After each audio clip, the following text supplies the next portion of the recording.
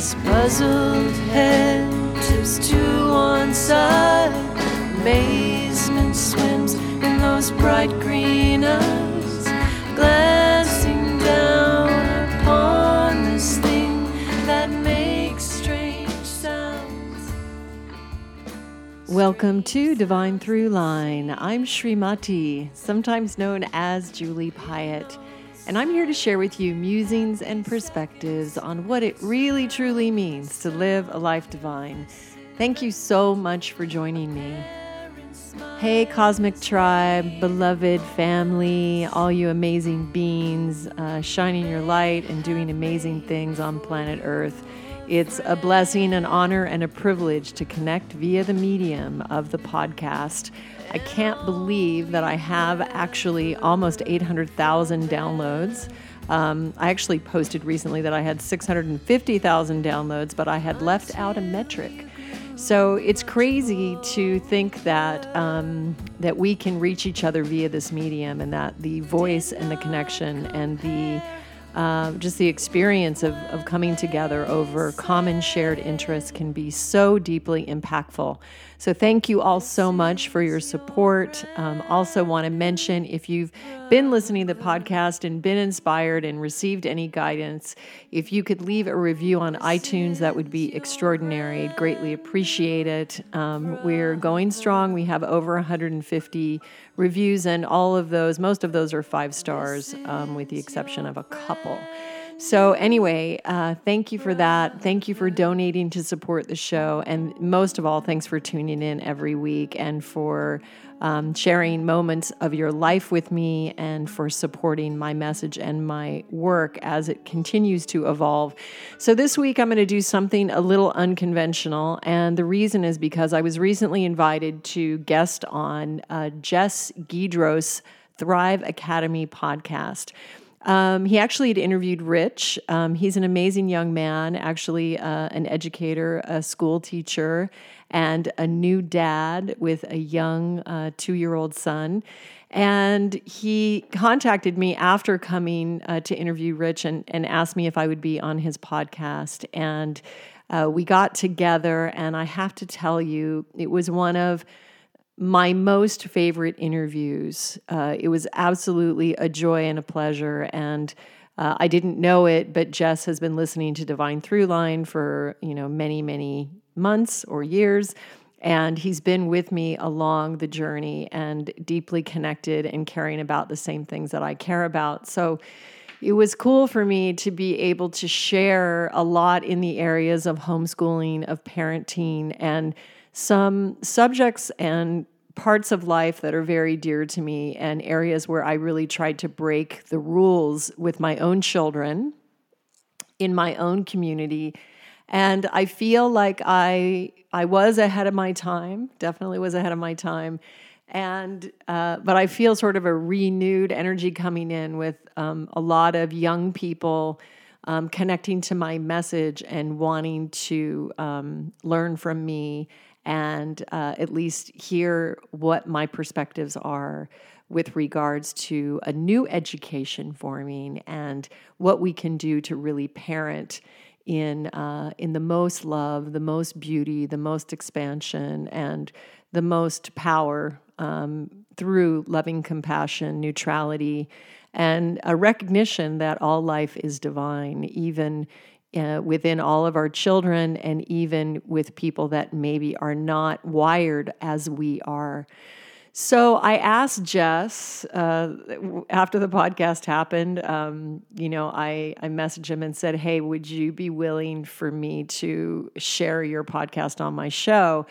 And I've just left it in entirety because I want you guys to know about him and connect with him. Please follow him. Please subscribe to his podcast and check out what he's doing.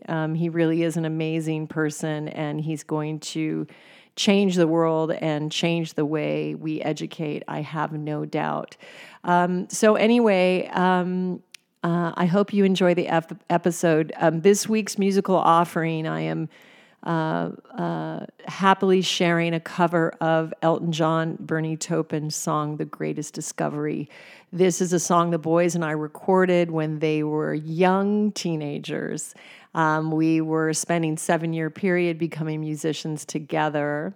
And what happened is when I had Tyler first in 1995, and then found out 6 months later I was pregnant again.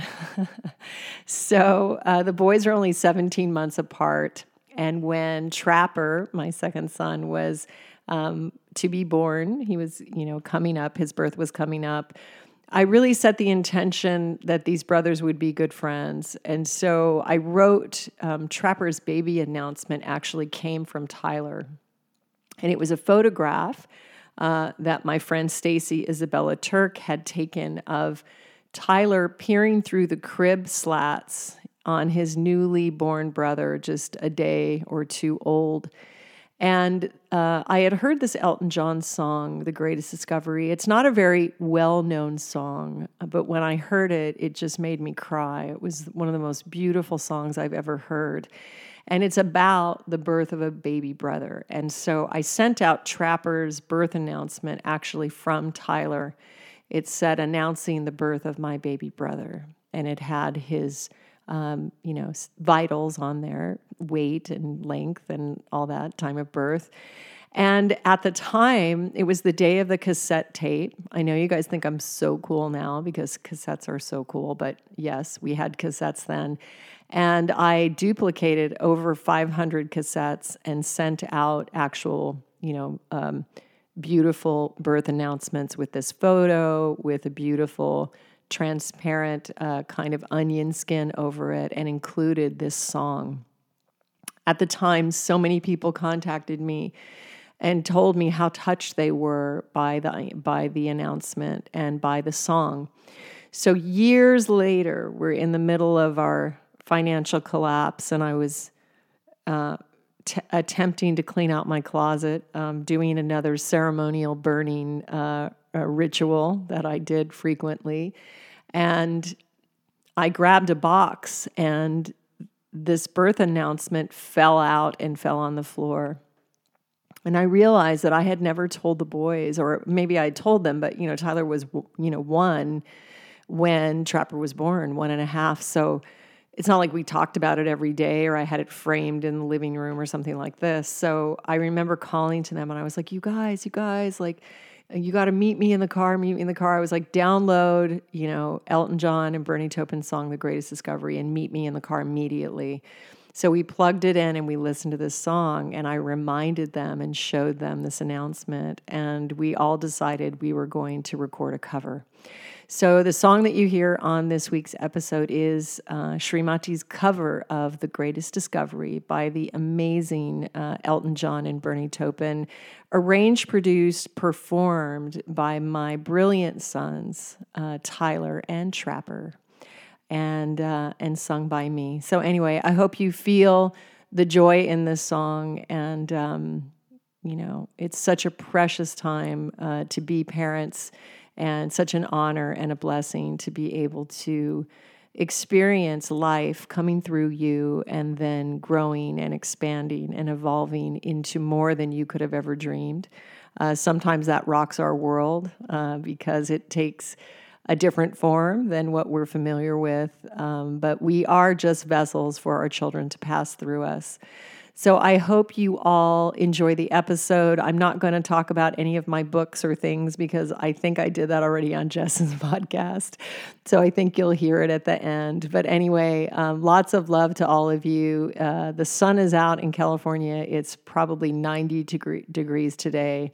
And the sky is blue and the birds are singing, and I'm recording a podcast. So anyway, I feel the blessings of life. And until next week, I'm sending you and your loved ones so much grace and so much love and creativity and compassion and joy and beauty. So may we all be blessed and surrounded by so much love. And I'll see you next week. Okay, namaste. What's up, everybody, and welcome to the Thrive Academy podcast. I'm your host, Jess Guidros, and on this show, I'm going to be interviewing people from all walks of life, from Olympic athletes to successful entrepreneurs to spiritual healers, fitness gurus, nutritionists, and everybody else in between, so that you can extract their key habits and mindsets in order to truly thrive in your own life. Thank you so much for joining me. Now let's rock.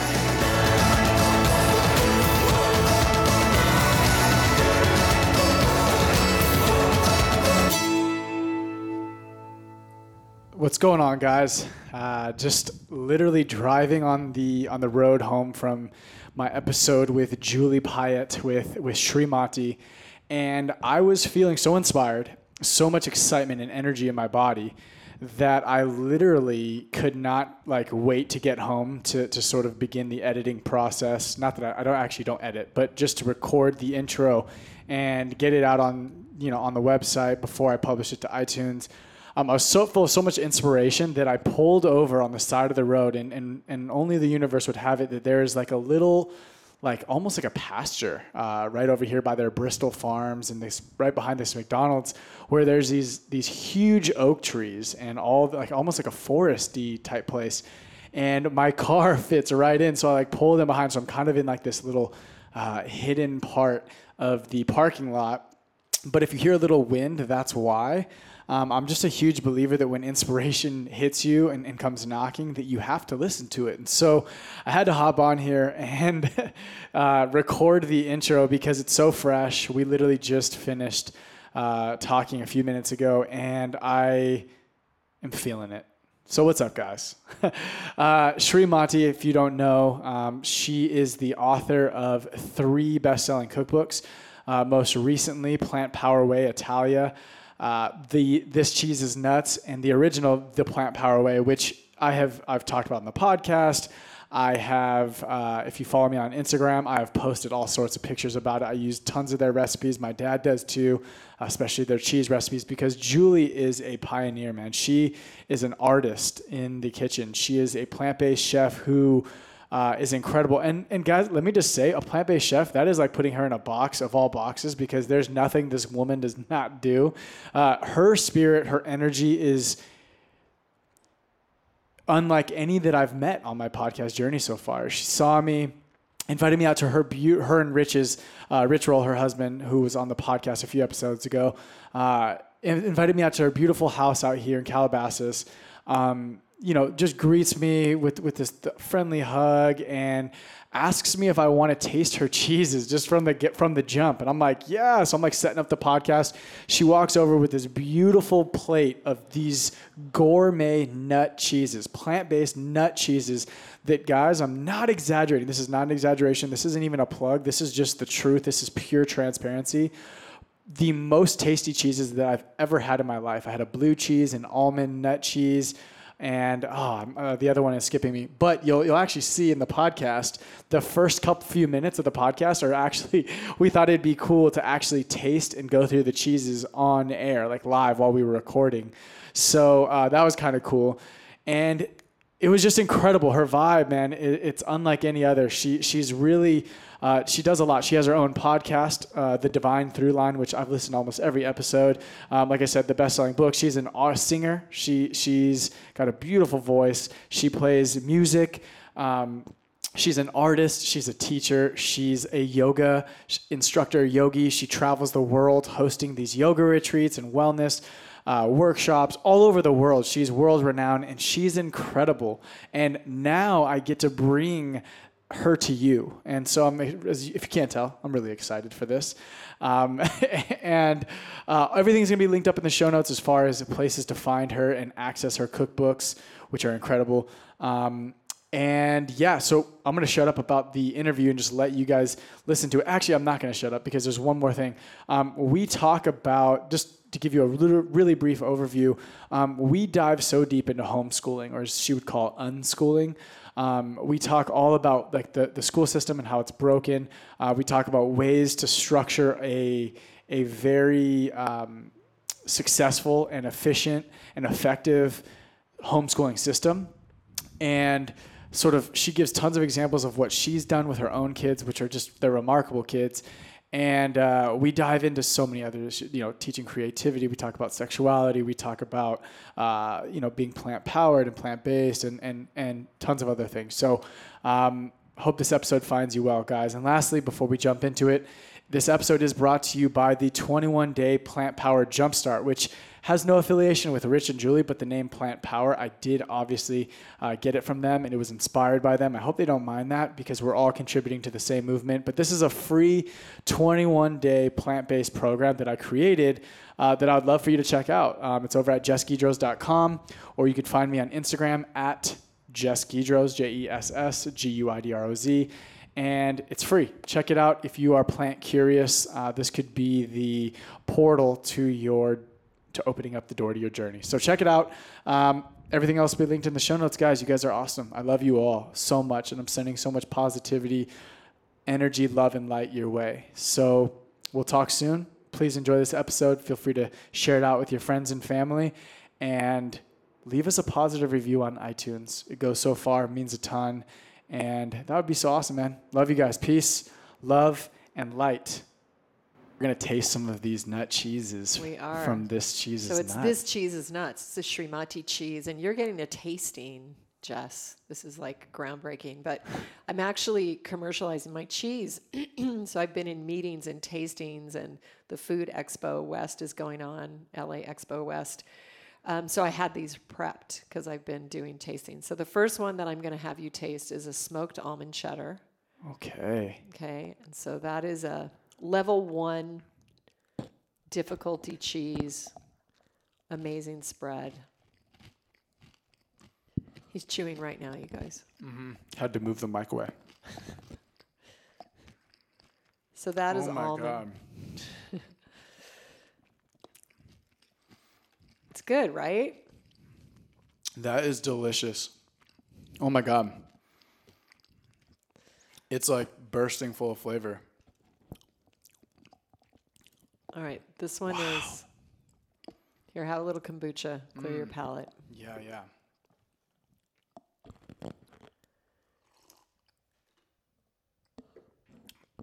So that was almond what? Smoked almond cheddar. Smoked almond cheddar. You can taste it too. Oh my gosh. And what's this one? This one is blue cheese. It's a spirulina blue made with cashews.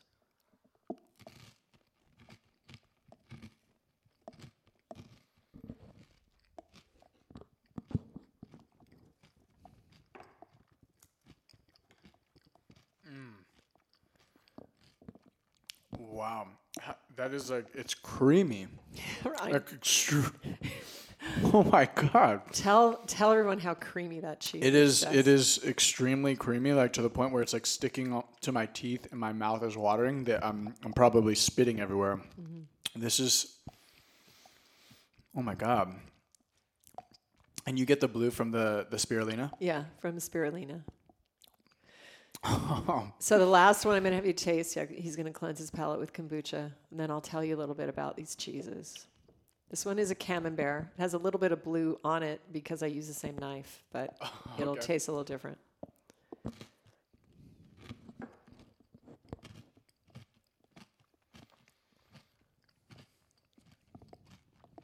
my God.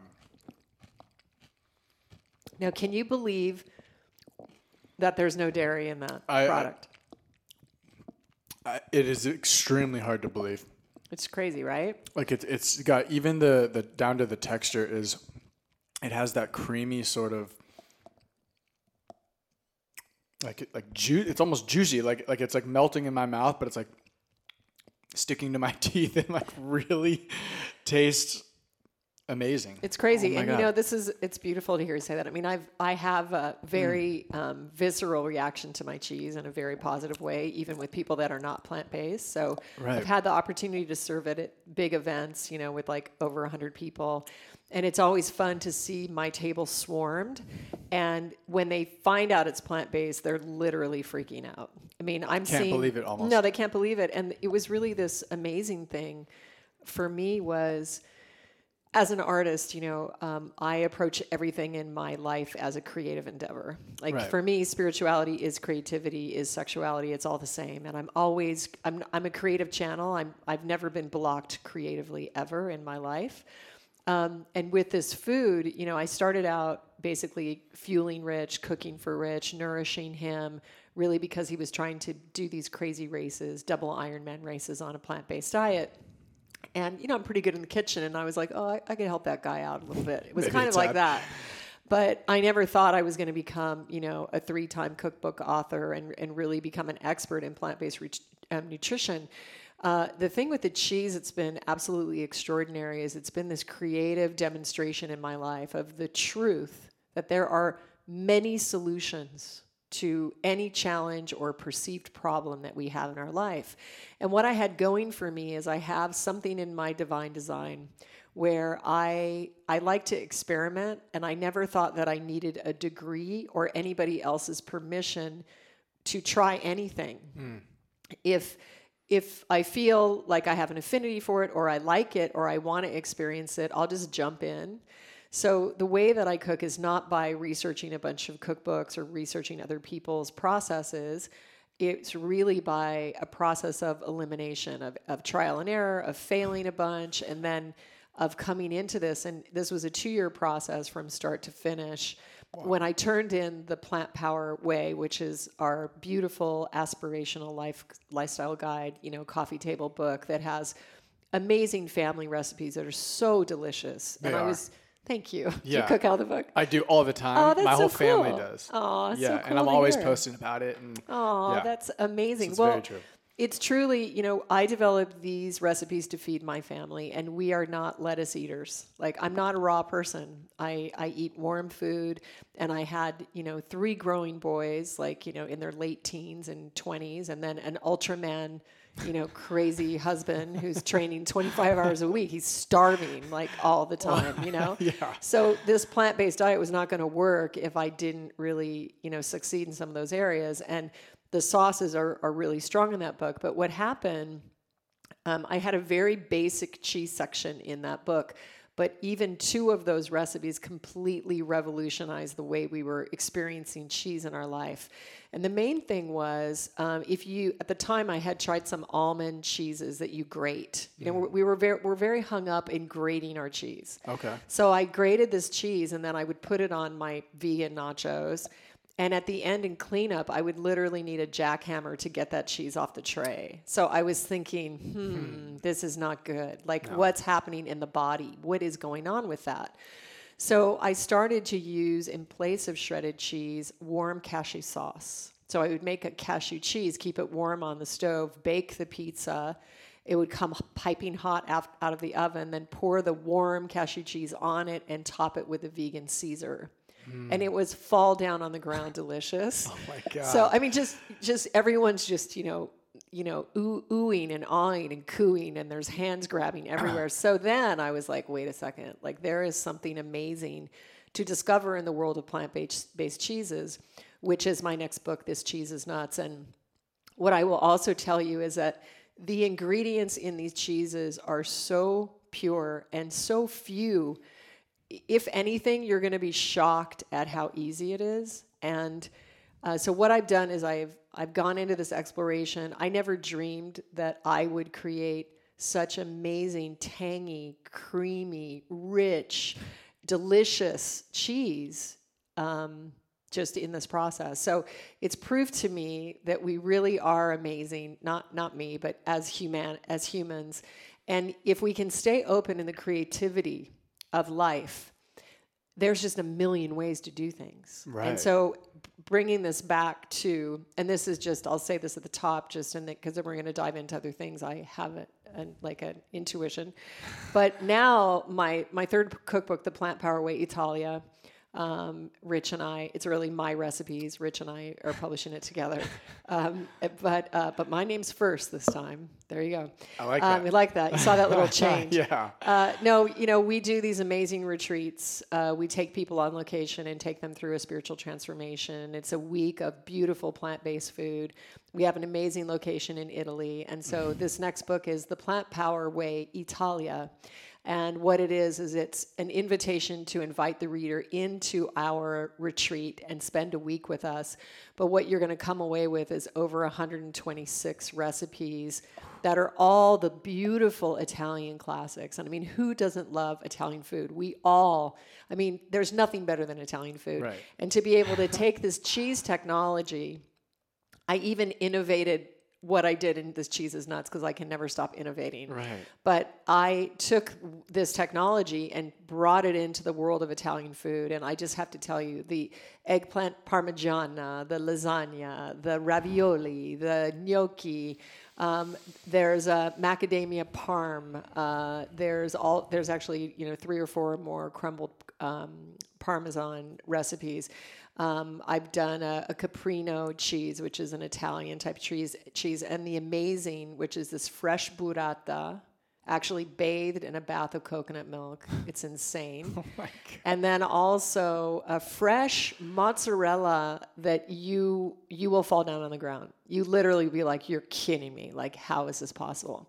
So this is kind of like it's the perfect little sort of like, perfect brainchild or heart child, I should say, of those 2 previous books. And so we're super happy to be, offering this. And I think it's going to become like definitely one of the staples, one of the guides that are really going to help people to make the shift into eating compassionately, eating for their health.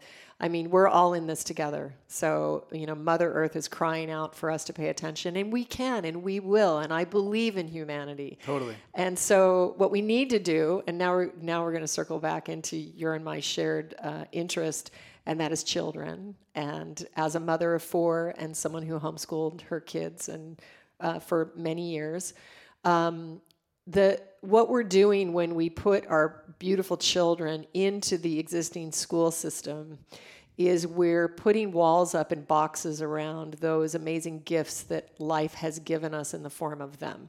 Because if we can leave them with a wide open space to find themselves, to feel themselves, then they're going to be able to share the gifts that are inherently a part of their divine design. And this is every child. And with the evolution on planet Earth, the plants are evolving. We're evolving as humans.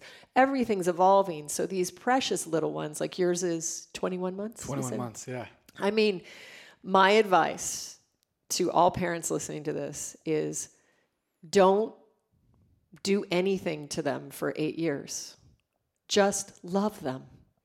Love them, celebrate them, take care of them. Don't worry if they're not reading, writing. Don't have any of those ideas in your mind like, they have to read by this age, or they have to do, they have to achieve these milestones.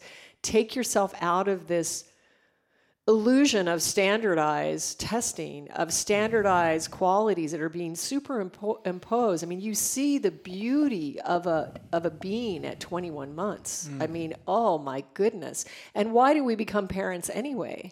I never wanted to be a homeschooling mom. I thought that was like for hardcore Christians. And, I have a background in that as well.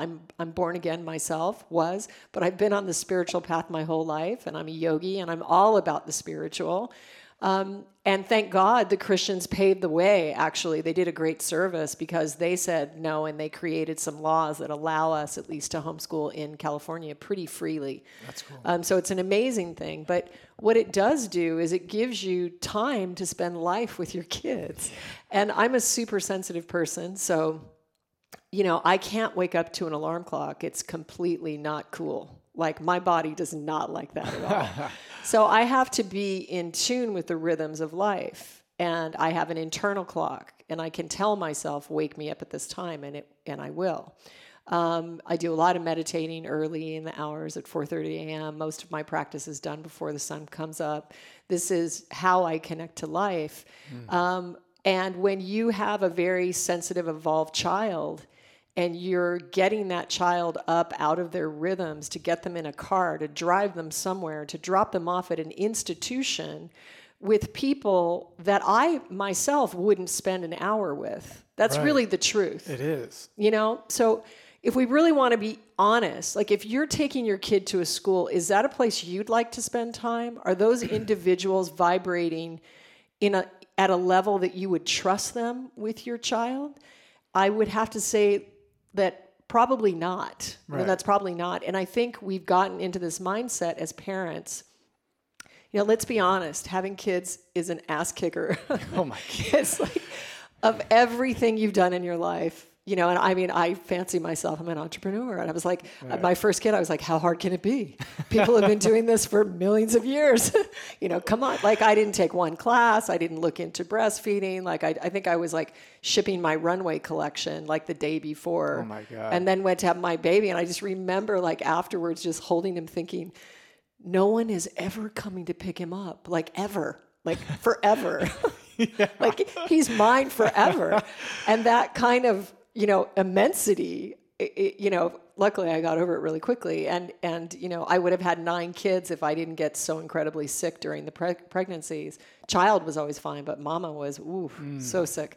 But my kids are my greatest experience of my life. They're my greatest teachers, my biggest gurus. And so I chose them in front of anything else. And I did some very unconventional stuff that really pushed a lot of limits. I mean, even within my own family, I'd be getting sent articles about kids that were reading X number of books by a certain day. But I know my kids, and like my one child, like she's a born entrepreneur leader, like completely, ball buster. Like she has no problem getting what she wants. Is that Mathis? Yeah, it's Mathis. And she didn't want to read. Like, it's not like I didn't try. It's not like I was like, I'm going to superimpose another idea onto you. I was just like, oh, let's read a book. And she would be completely freaking out.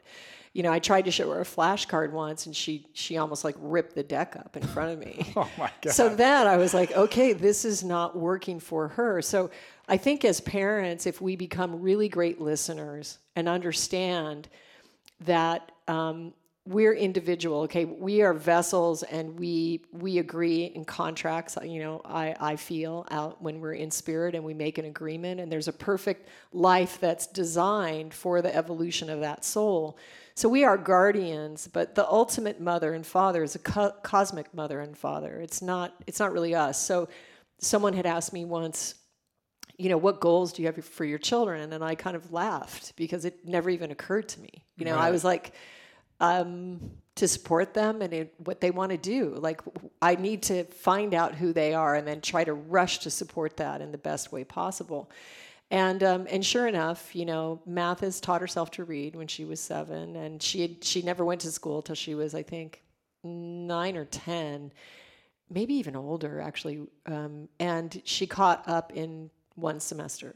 I believe it. So, and it's an alternative school, it's not like super academic in that way. But what I tried to do is I tried to foster her voice so that she would know who she was. And I think all of us can use support in that manner.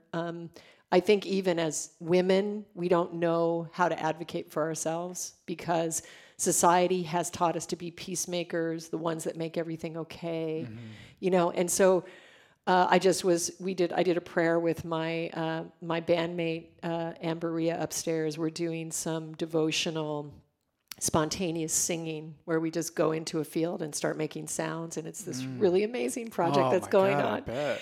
But we did a prayer today before we began, and the prayer was.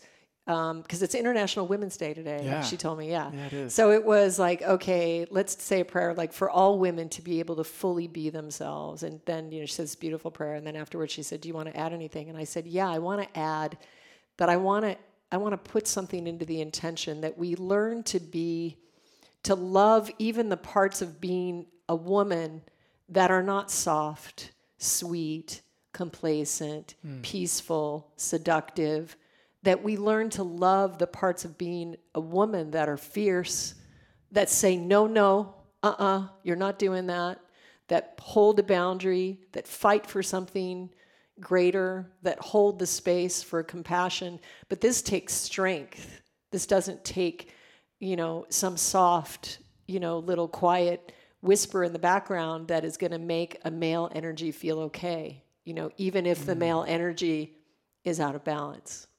So That was my prayer today. But It's I haven't beautiful. let you say one thing on your own podcast. I've just been talking for It's the like last it's like a transmission though. I think it's like it's coming through you, and that's awesome. That's way better than any question I could ask. So, no, I think that you like just talking about the homeschooling and sort of listening to your kids and what they want. I've heard you say before that I think it was actually with Mathis that. I forgot exactly what the subject was, but she essentially, let's just say it was space or something, and she got so obsessed with it that she sort of launched into this just her own, like watching documentaries and doing all this research, and was just like diving into it. And she ended up doing it for, you said, like 5 or 6 weeks. She was like obsessed with this subject, and she just learned the ins and outs of it and was obsessed with it. And I'm listening to you, and I am a junior high school English teacher. And we have what are called standards, and we have to hit these standards every month. We have to teach this curriculum by this date, and we're like essentially moving kids through, right? And they have to touch on this. So we're scratching the surface. There's no chance to dive deep. And I heard you say that, and the idea of listening and sort of going where they're leading you, or where they're being led themselves, is something that I really think is so important in education. Mm-hmm. And we don't get that in the educational system. Mm-hmm.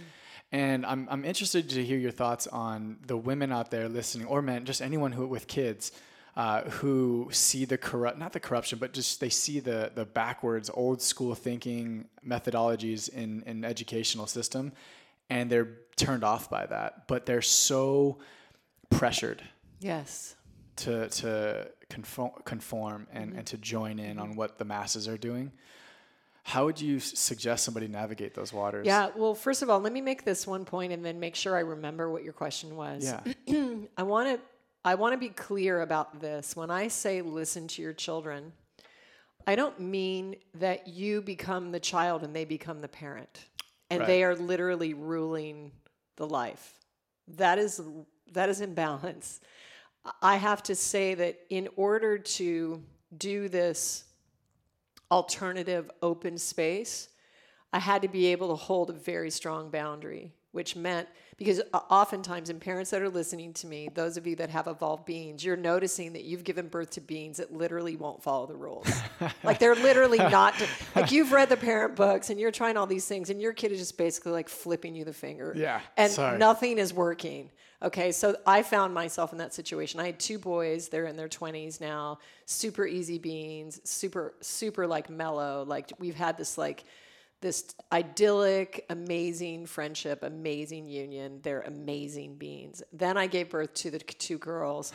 And it's not a girl-boy thing, though, in this case, because my girls are not typical girls, in a way that they just broke everything. They broke every mold that they grabbed. Awesome. That's awesome. And so I had to live with like a lot of, Mathis would just bring in like truckloads of dirt into her room and just, absolutely insane things going on.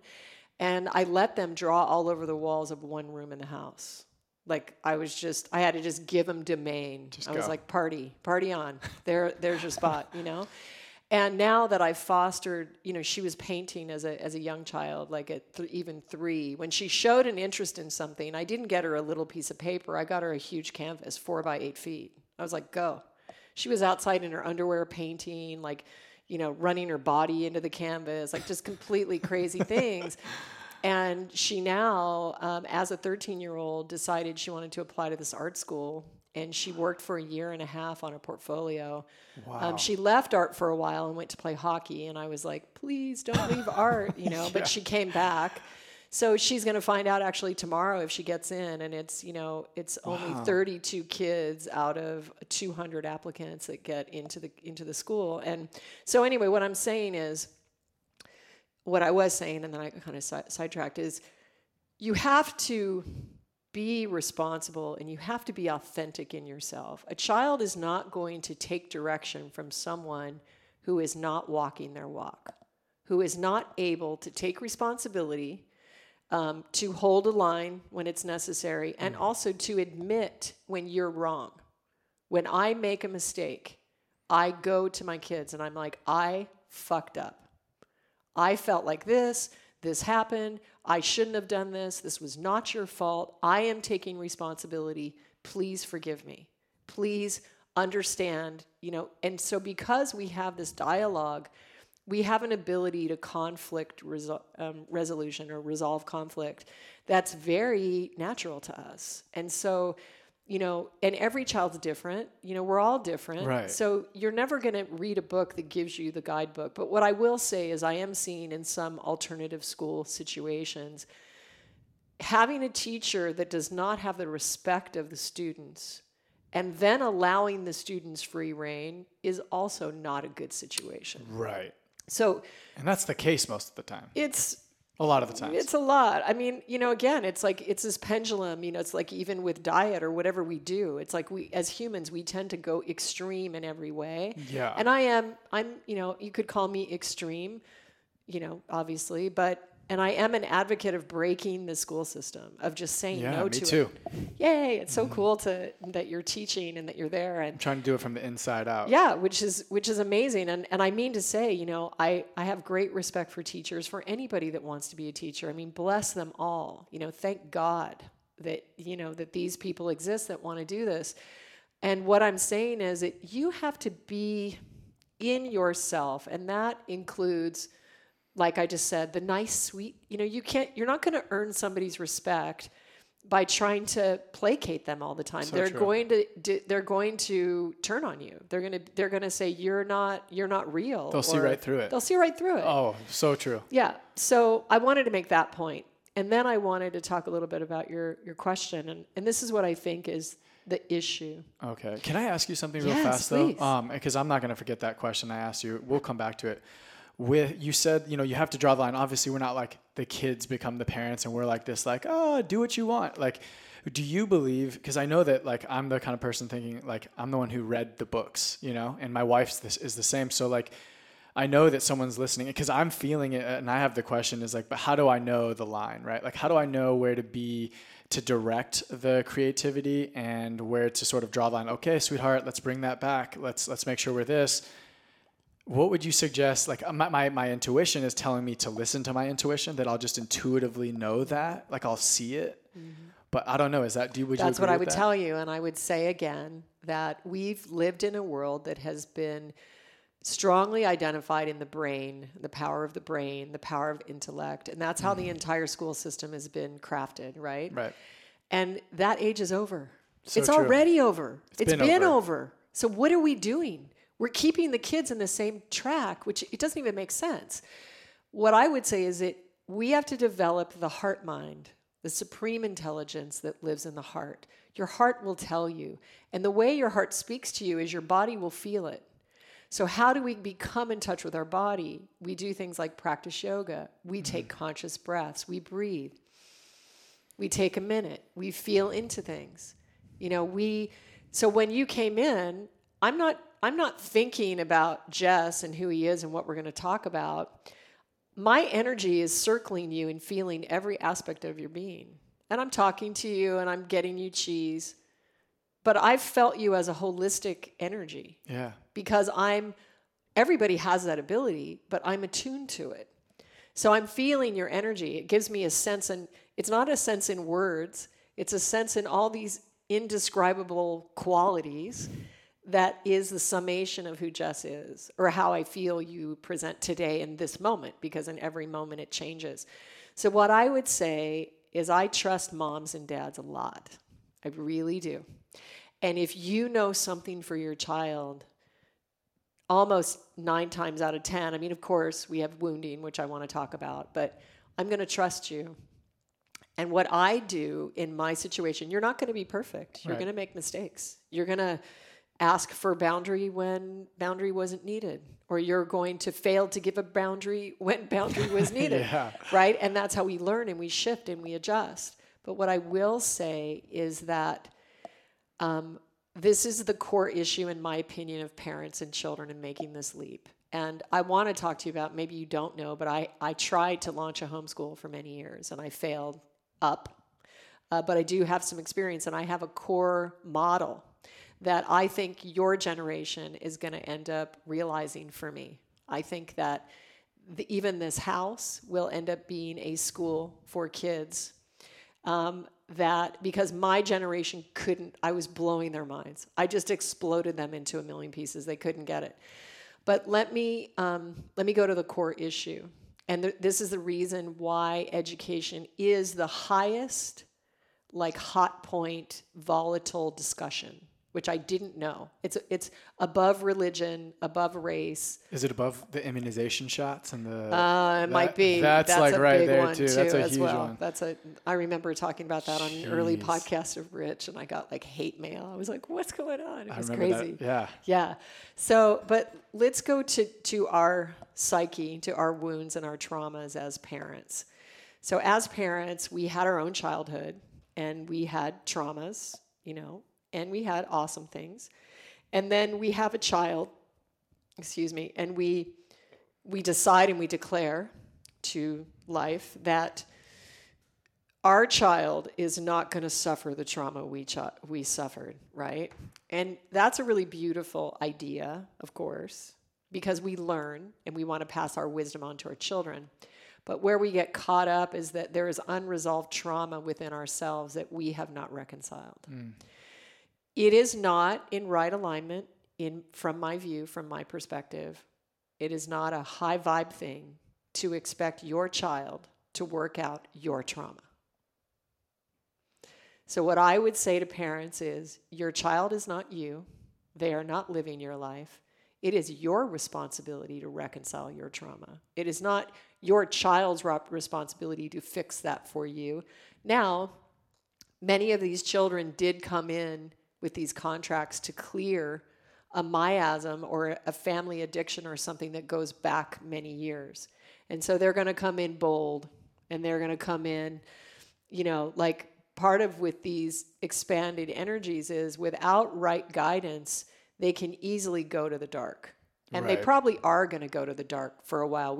As a mom now, later, as I'm getting up in years, I'm understanding that as a human race or as a human being, we have to feel those edges ourselves. Totally. You can't just be like, well, my mom told me this is the way it was, and that's the way it is, So part of our process is to go experience some of those things, and it's extremely hard and traumatizing for a parent to watch your child go do something that's completely the antithesis of even what you presented or what you shared. And, whenever you look at them, they're always 21 months old. They can be a grown man, they're still 21 months old.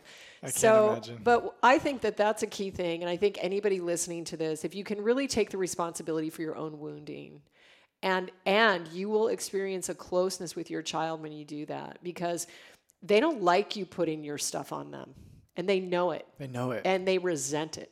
And they're or maybe don't resent it, but they're just like, resistant. No. Yeah, they're like, no, that's your shit. You deal with it. So if you can really do that and be clean, then we can begin to maybe craft a different experience for our kids. We're not going to craft an experience that's free from any trauma, and I don't think that would be of service to them.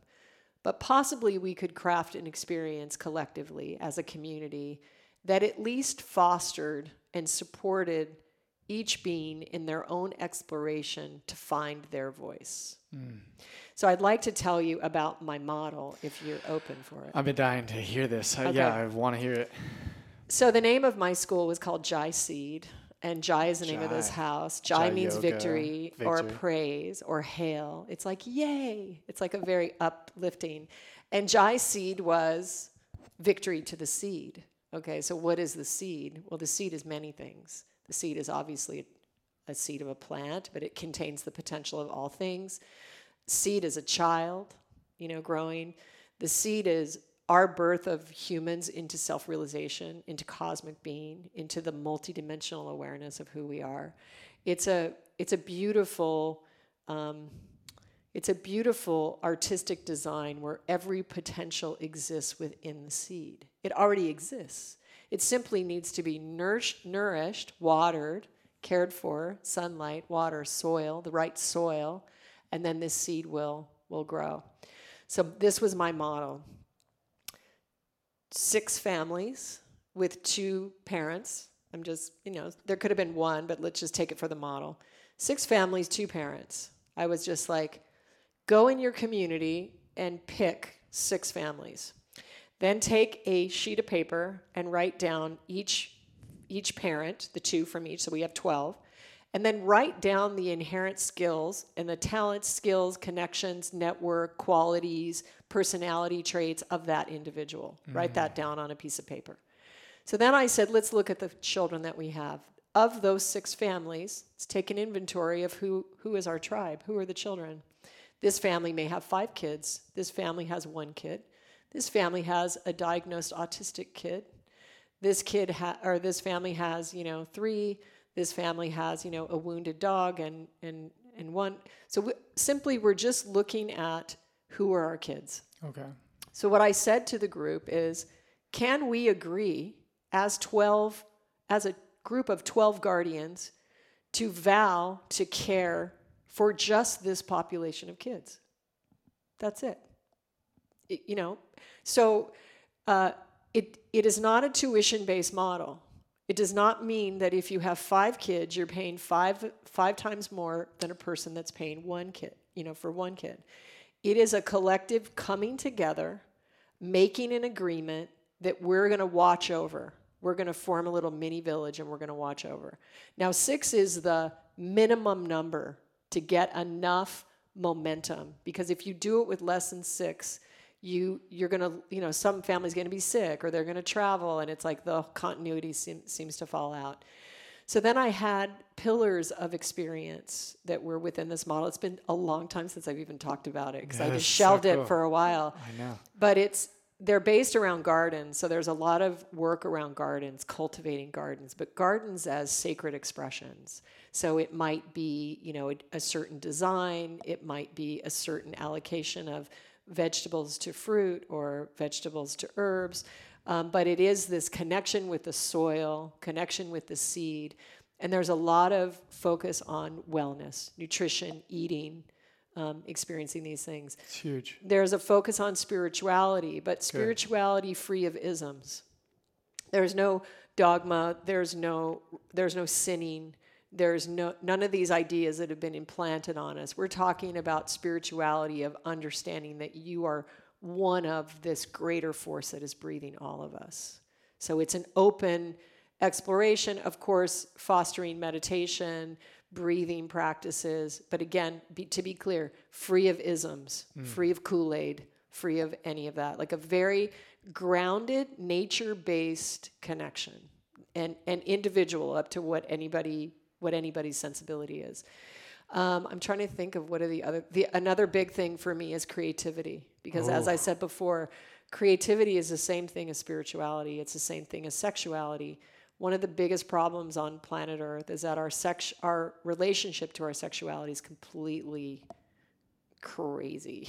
Yeah. And we are hitting so low. We're like aiming so low. And listen, like I love a great orgasm, like yay, like, enjoy it. It's part of being human.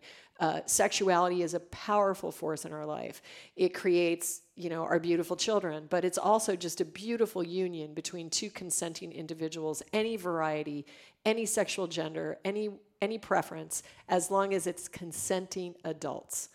And yet it is a spiritual power to merge with something beyond ourselves. And we have stopped at the level of an animal interaction.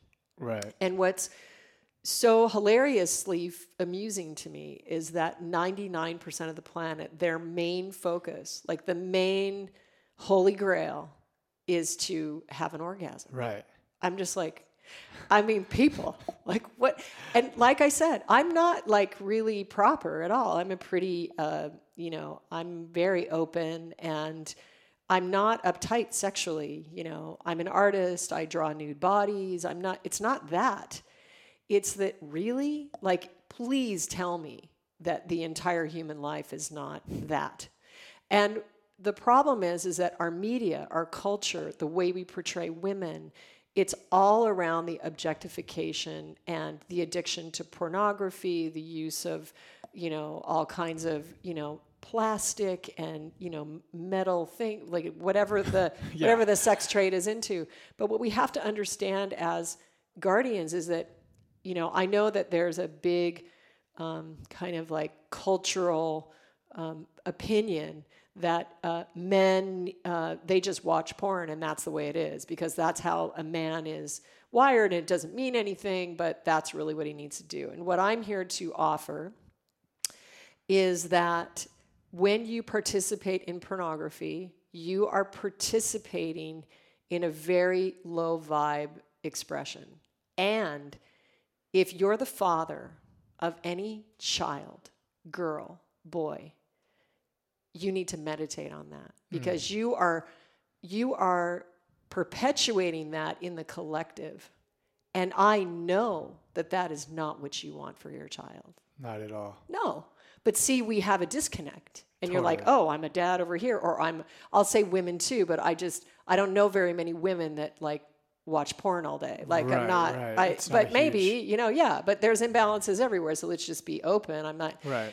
But I'm just saying, people don't want to say it, because men want their porn. And now there've been some movies that have come out and things where they're labeling that there's a lack of intimacy, that they're missing the intimacy because they've fallen in love with this like AI, not fallen in love, but they've become in a habit of sexual activity with an AI or a screen or, and it's going to get weirder as we evolve. For sure. So what I'm saying is, people, we have to redefine what is sex, and we need to experience it in a sacred way. And we need to understand also that creativity is the same as sexuality. So for instance, my boys were musicians. They were writing music and playing and performing at a very young age. And, we just really didn't have a lot of that going on.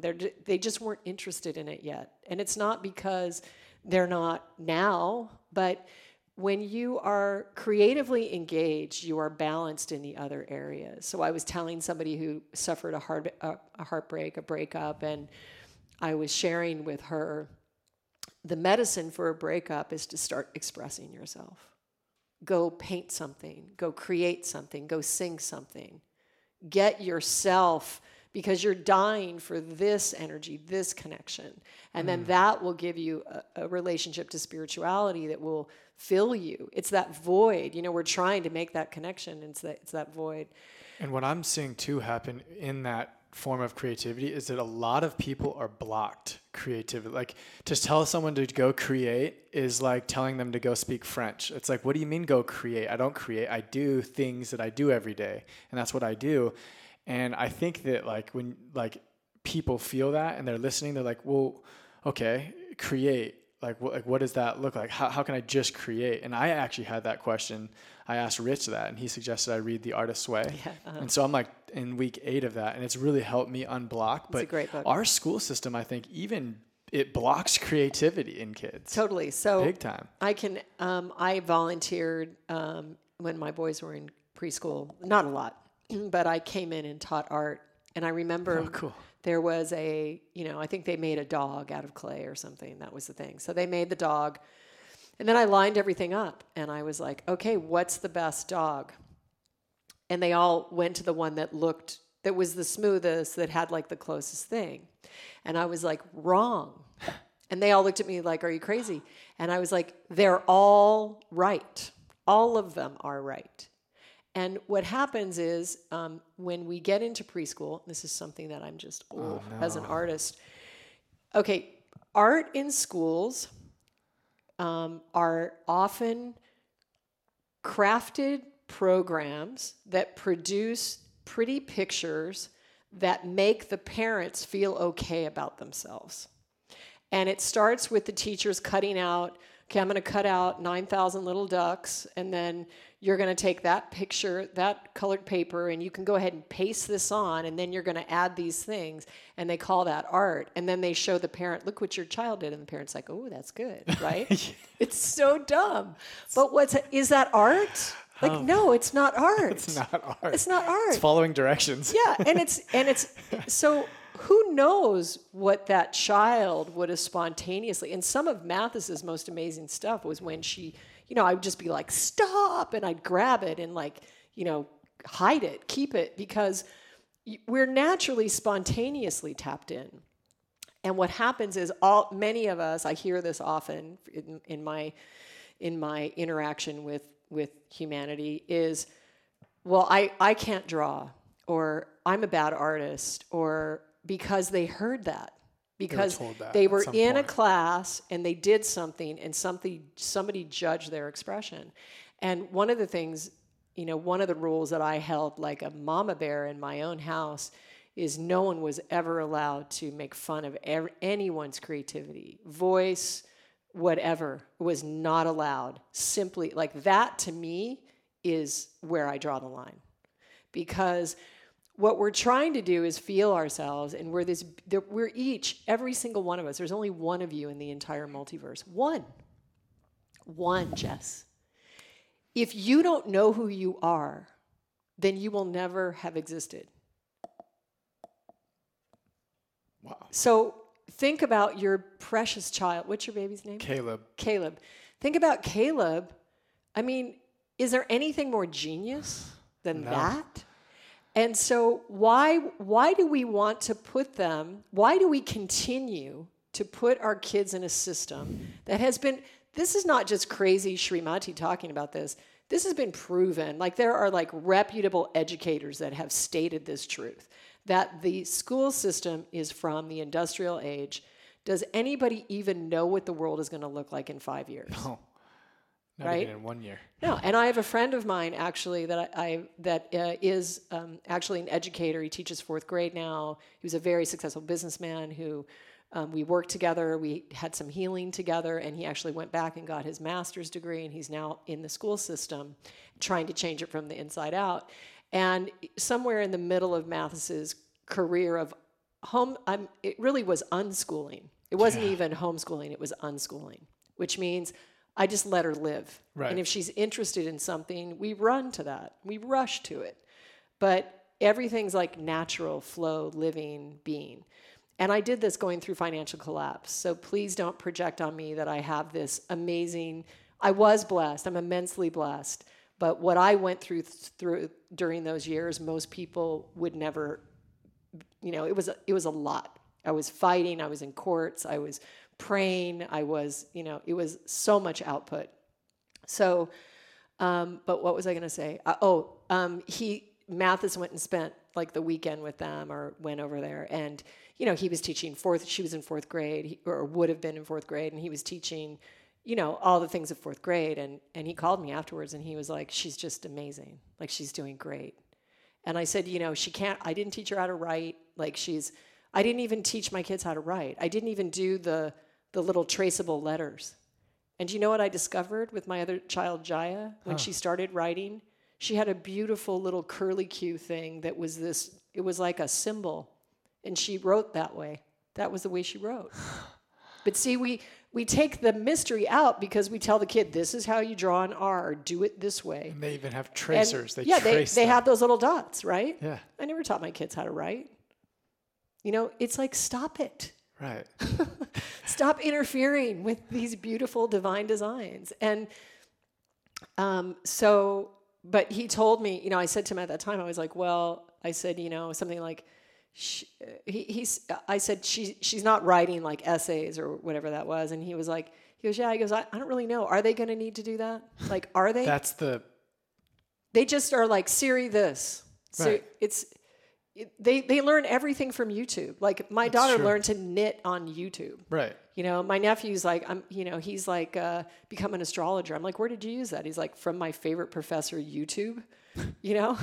It's like everything is available to us. So the things that I think our children need is connection with us, great diet, meaning healthy, non-GMO, non-processed, gluten-free, but healthy, organic, always, homegrown, lots of family time around the table, music in our lives. If you start playing an instrument, even if you suck, play music after dinner, have it be a part of the family, paint together, even if you're horrible. Like, I try a lot of things. I started playing sitar 3 years ago. Now, sitar is the hardest instrument on the planet. And I didn't actually try to play sitar. It kind of came to me. And I have to be okay sucking Yeah. for a while. And like Dave Grohl said this from, Foo Fighters. He said that they sucked. He's like, we were a band, we were horrible for so long. And then suddenly we kind of started getting better. And that's what's happening in my sitar. Like suddenly I'm bending strings and I'm getting comfortable with it. And I'm out of what I call the power crouch, because when you learn to ski and you're like just holding on, everything's gripping. So I'm kind of out of the power crouch with the sitar. And it's like, we need to stop being so violent to ourselves. Art and music and movement, it's part of what it means to be a human. Right. It's tribal. You don't have to not sing because you're not Beyonce, or you can't like scat or something like that. And you'd be surprised what you can develop, what you can cultivate within yourself. And I think if you have this more open type of environment, that you will form a much deeper relationship, because when people feel loved and accepted unconditionally, when you can love and accept yourself unconditionally, then they can feel really good sitting next to you, because they won't feel that judgment. And the other thing that I think is key as parents is that it's important that we don't portray to our children that we are perfect. When you do this, you create a division between you and your child, because the child is going to be feeling all the human feelings that we all feel. Like we don't know it all. We don't have it figured out. We're scared. We feel lost. All these things. And if you are always presenting to your kid like you are just together always, they're going to feel afraid to confide in you, because they will never want to disappoint you. So you will not know your child if you are not able to own up and be transparent with who you are. And this could get tricky because some parents live kind of a double life to their kids. They're smoking pot, but then they're with their kids. So in my life, we're very transparent. There's really nothing that we're keeping. I mean, there is, of course, there's, my intimate relationship with their father is our own private business. Hello. But, this is what I want to offer, because I think that is a mistake that maybe we make, because we're like, oh, I'm the parent and I have to have it together and I have to be perfect. But your child doesn't need you to be perfect. They need you to be human, and they need to be able to go to you and go, Dad, I made a mistake. I offended somebody. I hurt somebody. What do I do? What did you do? And when they see that humanity, they'll sit a little closer to you, because it feels okay. And we've gotten pretty far away from that. Mm-hmm. I'm even thinking about as a teacher, it's the same thing. Like I see so many kids that are in pain and so many kids who are struggling. And sometimes I'll scrap a whole lesson for the day, and it'll just end up being let's share what's going on. What questions do we have, and how can we solve them? Because a lot of the kids, they don't have parents, and that care, or they just have one parent who works 3 jobs, and I see that happening a lot. And granted, my son's so young, but I always want to be that dad, who feels him, and who's there for him, and who he can talk to, because I hope he'll always know I'm not perfect, because I make so many mistakes that, right. And I want him to see that and feel that. And I think that having him, being around him more in an unschooling, homeschooling situation, it just seems to me like such the right answer. Mm-hmm. Like I'm just being pulled there. And I had this discussion I wanted to tell you about with the principal at our school. Me and her are very close. She's young. She's, most principals are in their, they're older, and she's in her mid 40s. She's a little bit new agey, she's a little bit with it. And I told her I teach 3 courses of English in this class called Teen Leadership, and Teen Leadership I've turned into a personal development That's curriculum great. that I've just sort of created. We have weeks on, self-love is, and then we have a week on relationships with your parents, with your family, because they don't get that. And I told her just straight up, and I said, I'm thinking about homeschooling my kids, and she was just kind of like caught off guard. And then I said, why do we teach math and English and science and history? Why are those the core? Why is that so important to you? Or to the system? Like, I just think that's backwards. I think we should be teaching, creativity is a huge one. I think we should be teaching connection. We should be teaching self-love and relationships. And we should be teaching these things instead. And she actually agreed with me. And I couldn't believe it. She agreed. She said, I think I agree with you totally. Her resistance, though, she said, I actually was thinking about homeschooling. And the thing that turned her away, it was 2 things. One was what we already touched on, which was that she felt that it was giving the kids too much control. They become the parents, and the parents sort of become like this laissez-faire, sort of just relaxed.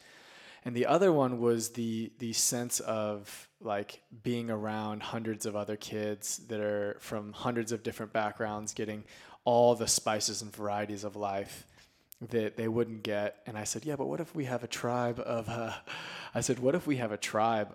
of 6 families and there's 15, 20 kids? She goes, that's still, that's not going to do it. That's not going to show them. Imagine what you learned in public school and this and that. And I'm sure that comes up for you from people, the whole. Yeah. I mean, can we have this discussion about this, this argument?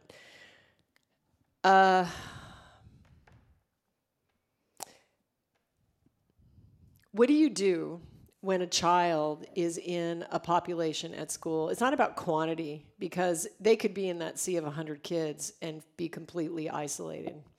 My experience with my boys, because my older boys I did not unschool. They went to private school, and then they transitioned into public school due to financial reasons. And while they were musicians, they're very bright, they're very book smart, and they were very able to do the curriculum very easily. After they each spent 1 year in high school, they came to me and said, Mom, we want to homeschool. And I said, really? Whoa. Why? Because they were kind of already done. I was like, just do the work and be done.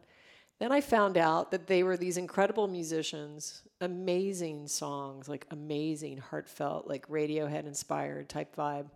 And none of their friends knew they were musicians. No one at school knew they were musicians, because there was such a culture for a specific type of music, and my sons felt it too dangerous to reveal who they were because of the fallout of the peer thing that sets up. So as an artist, I was just horrified. I was like, that's just against every single thing. Like, you're supposed to be young, like it's supposed to be this time.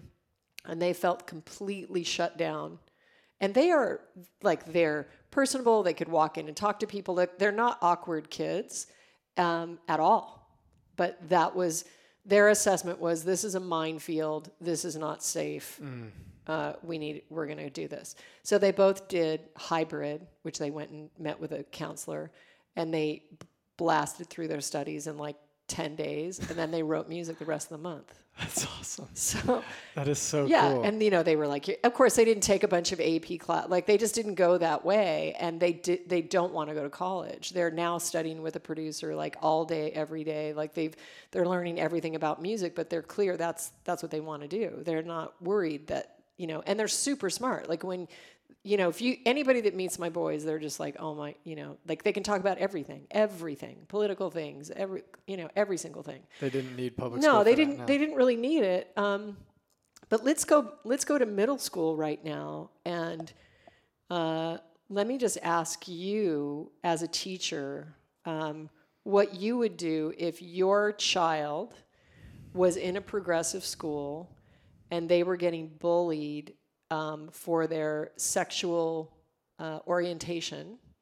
However, the child is even too young to even know their sexual orientation. This is something that's being put on them. And this ties our hands as parents, because you can't tell the administration, because the administration will intervene and the child can't withstand the blowback that will happen from the kids. So what I ask everybody listening to this podcast, and when I became a plant-based chef and an advocate for eating sustainably and compassionately, I don't like saying veganism because I don't like isms because I'm a free being. Right. But I eat plants and I don't eat animals. But it is an implant. It is the same implant that makes you ask me immediately, where do you get your protein? Okay, it's like Rich has a slide in his talk. And the first one is like these cartoon figures. And the first one says, hey, I'm going to get drunk. And the friend's like, awesome. And the second one is, hey, I'm going to pig out at McDonald's. And the friend's like, hey, will you bring me along? And the third one is, hey, I'm going out to smoke a joint. The person's like, cool. And the last one is, hey, I went vegan. And it's like, oh my God. Well, you're going to die. What are you doing? You're going to die. Where are you going to get your protein? Okay, so we have to start being smart when we look at why do we believe the things we believe and who told us that? Somebody told us that. And you know why they told us that is because why is it called the stock market? It's called the stock market because it used to be trading livestock.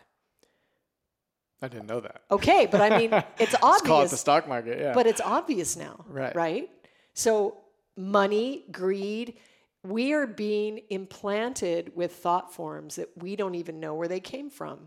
And then we start operating in our lives, and I guarantee you, everybody listen to this, just go tell somebody you're vegan. The first thing they're going to say is, but where are you going to get your protein? It is. You'll have like a 5-year-old who doesn't even know what protein is, and they'll say, where are you going to get your protein? Yeah. Or just, it's crazy. It's crazy. It's literally crazy. And as Rich shares, do you know in your life personally anybody who's been medically treated for a deficiency in protein? No.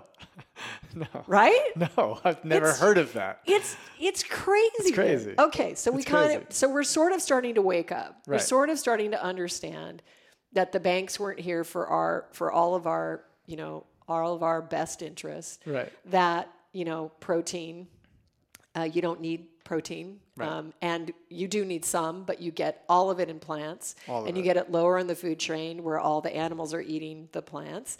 And also there's even science that if you eat too much protein, it's actually hurting you. Yeah. Okay, so that same condition is the same belief that if you homeschool your kids, they will be damaged socially. Yeah. It's the same implant. And I'll tell you, when I got Rich, my Stanford educated Cornell Law School husband, to stop screaming and kicking. What I chose to do with our kids, he was literally, his brain was exploding. I can only imagine. Oh, it was. I can only imagine. Yeah, he was out of his mind. Like, oh my God, why did I marry this woman? But he did pick me, and he's been along for the ride. But, wait, I'm going. Oh. When Tyler was in 9th grade, this is my oldest, and he was trying his first 9th grade year of high school, right? So he wanted to have a party. And we said, great, we'll have a party here. They can't drive yet. I had some of, my sober friends here, and we were like, we'll be complete cops. We'll check every bag. Like, we thought we had our shit together. We were going to lock down this party. Right. So they were playing music, and they had a DJ, and all these kids came. And what interesting thing is, there were 150 kids that were dropped off at our house of children in 9th grade. Only one parent came in to meet me. Only one. One. What? Yeah, they came in to meet me. We clearly understood that we were in over our head, and that, the kids are walking in, they're not even eye contact with us. It's just it's like they allowed us to take over their house and just, it was risky business, but we were actually home. So, we were checking bags, and Rich saw these girls walking in and listen, we're not conservative. I'm all for sexy. I'm all for, celebrating your body, whatever. Rich was absolutely out of his mind at the way these girls were dressed. I mean, it was bordering really dark, not good. And it was at that party that he agreed that I would unschool the girls. Because I was like, okay. I was like, you want to fight for social indoctrination? This is where they're going. So is that what you want? You know, and he was like, no, no, no. And listen, it's not a perfect ride. We have our own challenges. You know, these things come up in the culture. It's everywhere in media. You know, we're all going to go through our dark night. But I'm just saying that is a dumb argument, and I absolutely disagree on every single bit of what your principal and many people present. And I read something by a homeschool mom on a blog that I thought was extraordinarily beautiful, and I can't remember her name, but she said that as a homeschooling mom, she was not socializing her children, she was humanizing them. Wow. And this is the thing, you guys. Like, why did we become parents anyway? And listen, I'm an artist. I'm a singer. I have a marriage. You know, I don't want to spend all day like in a book with my kids. I don't even have the aptitude to do that. Yeah. But when you unschool or when you homeschool, every opportunity is a chance for learning. And it's something that's applicable in the real world. So my friends, I'm forgetting his name, Byron Davis. He's an Olympian, an amazing individual, and he and his wife, Annette, they were homeschooling. And I mean, their kids walked in and they could have been the president. I mean, that's how dialed in they were. They were just like, hey, how are you? What's up? You know, and so engaged and so bright and so all these things. And she's the one who told me, Julie, if you're going to homeschool, you're not going to create a classroom in your home with a blackboard. No. Otherwise, stay in school. If that's working for you, stay in school.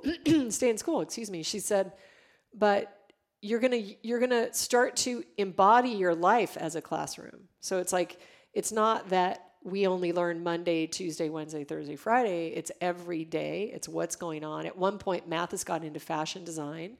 I got her a mentor. It's when we were making a little bit more money and I could hire somebody to come in. So I had a young fashion designer, worked with her 9 hours a week.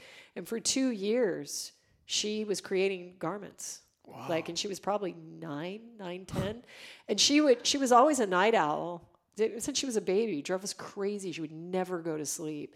So I just look out my window and she'd be in the studio just sewing like till like 1 a.m. That's so awesome. But that was her vibe. It's her cadence. It's the way she is. So to make this child go to school at that age, it was like so hard for her. So hard for her to really fit in. And now things will change. Your kids won't always want to be unschooled. They'll want to go try something else out. Right. They'll want to go to school. They'll want to try a private school. One kid might need this. One kid might need something different. There's no one rule. But at least I can say that when my kids were from 0 to 8, okay, that I nurtured them to feel themselves, to find themselves. And hopefully they can say no if somebody superimposes something on them or is out of line. They can be like, no, that doesn't work for me. right. So I hope. So if Caleb turns 7, 8, 9, 10, 11, 12, whatever, and he says, hey, Dad, I really want to go to school. Yeah, then put him in. You would advise, like, Of course. Cool, man. Absolutely. Yeah, it's about listening to them and allowing them their own experience. In the That's same cool. way, like you were asking, like, how do you know when to put the boundary and when not? And I think that children are very developed beings. I always view my kids as advanced souls that have had thousands of lifetimes. So even though they're in a little body, I do not feel energetically superior to them. That's cool. Ever. Never did. So they never felt that from me. It was always an equanimity. It was like, okay, and then, it would be like, I'm sorry, I'm going to have to keep the car keys and the matches away from you and the knives. So you can scream and yell, but that's my job. Right. But I'm not here like I'm superior than you and I know what you should do in every area. So it's an exploration of experience. So what do I do when my girls say, we want a piece of that cheese pizza, dairy cheese pizza at the party? I'm like, go ahead, have it. Then afterwards, if they're like, Mom, I don't feel so well, I'm like, cool, let's track back. What'd you eat? And then they're like, oh, it was a pizza. And then they're like, they don't want to believe it's the pizza. Right, so then they do it again. And then, and I'm there and, we're doing like, castor oil on the tummy with like, hot pads. I'm like, you really can't eat that, whatever. And then the third time, they're like, Mom, I want a pizza. I'm like, that's cool. You make the decision. If you get sick, I'm not available for you. So you're on your own. Cool. I like Because you that. know now. So cool. Do it. Have your experience. Let it be your own. You have to let them find the truth for them. And then there are certain things that I draw the line. If my daughter came home tomorrow and was like, I want you to make chicken for me, I would say no. But if she really persisted and really had to have it, I would, probably show her a bunch of review the documentaries. No, but I mean, at some point, it's like if we push too hard, then they're just going to rebel anyway the other way. It's so true. Right? It's so true. That was me growing up. I was the biggest rebel. Me too. Me and you are very similar. I've heard you tell your story, and I just relate times 10 to that. And I'm actually doing the same with church with my son as I am with school. Is I'm planning on homeschooling, and then church, no church unless he asks for it. Like, Dad, I want to go to church, because that was something with me. I was very. You had to go.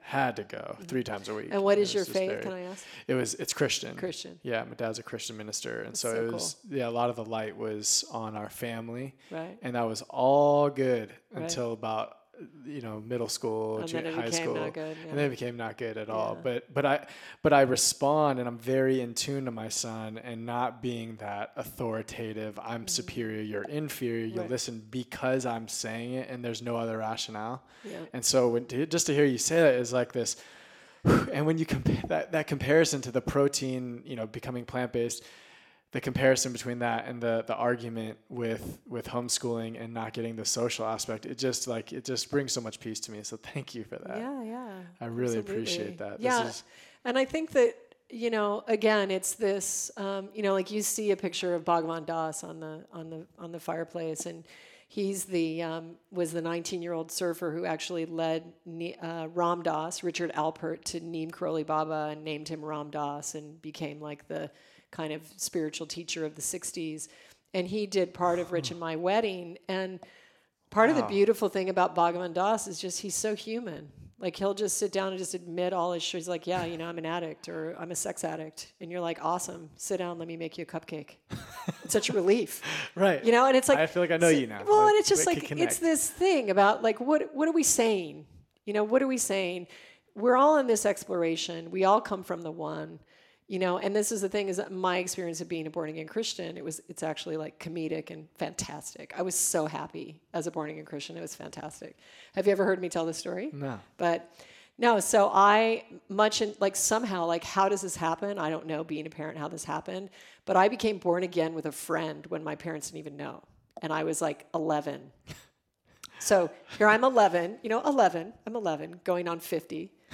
And I get in this progressive church where they've got a band, that's cool. The only thing That's cool. missing was like white vanilla smoke off the stage. you know, Right, and I right. was a closet musician, so I would like that. I was course. like, yes. Of course. So, the minister's like, hey, who wants to be saved? And I mean, I think my legs were running before my mind even knew it was happening. I was just like, yes, like it's me, Save me. 11, And I also just, I had gone to Sunday school, and I had gotten a Bible and recited the 23rd Psalm. And, I was like, this Jesus dude is just awesome. Like, I awesome. loved him. I just identified so much with him. I was like, this guy is the shit, So even when my parents stopped going to church, I would like catch a ride with the neighbors. I was like, hey, could I go?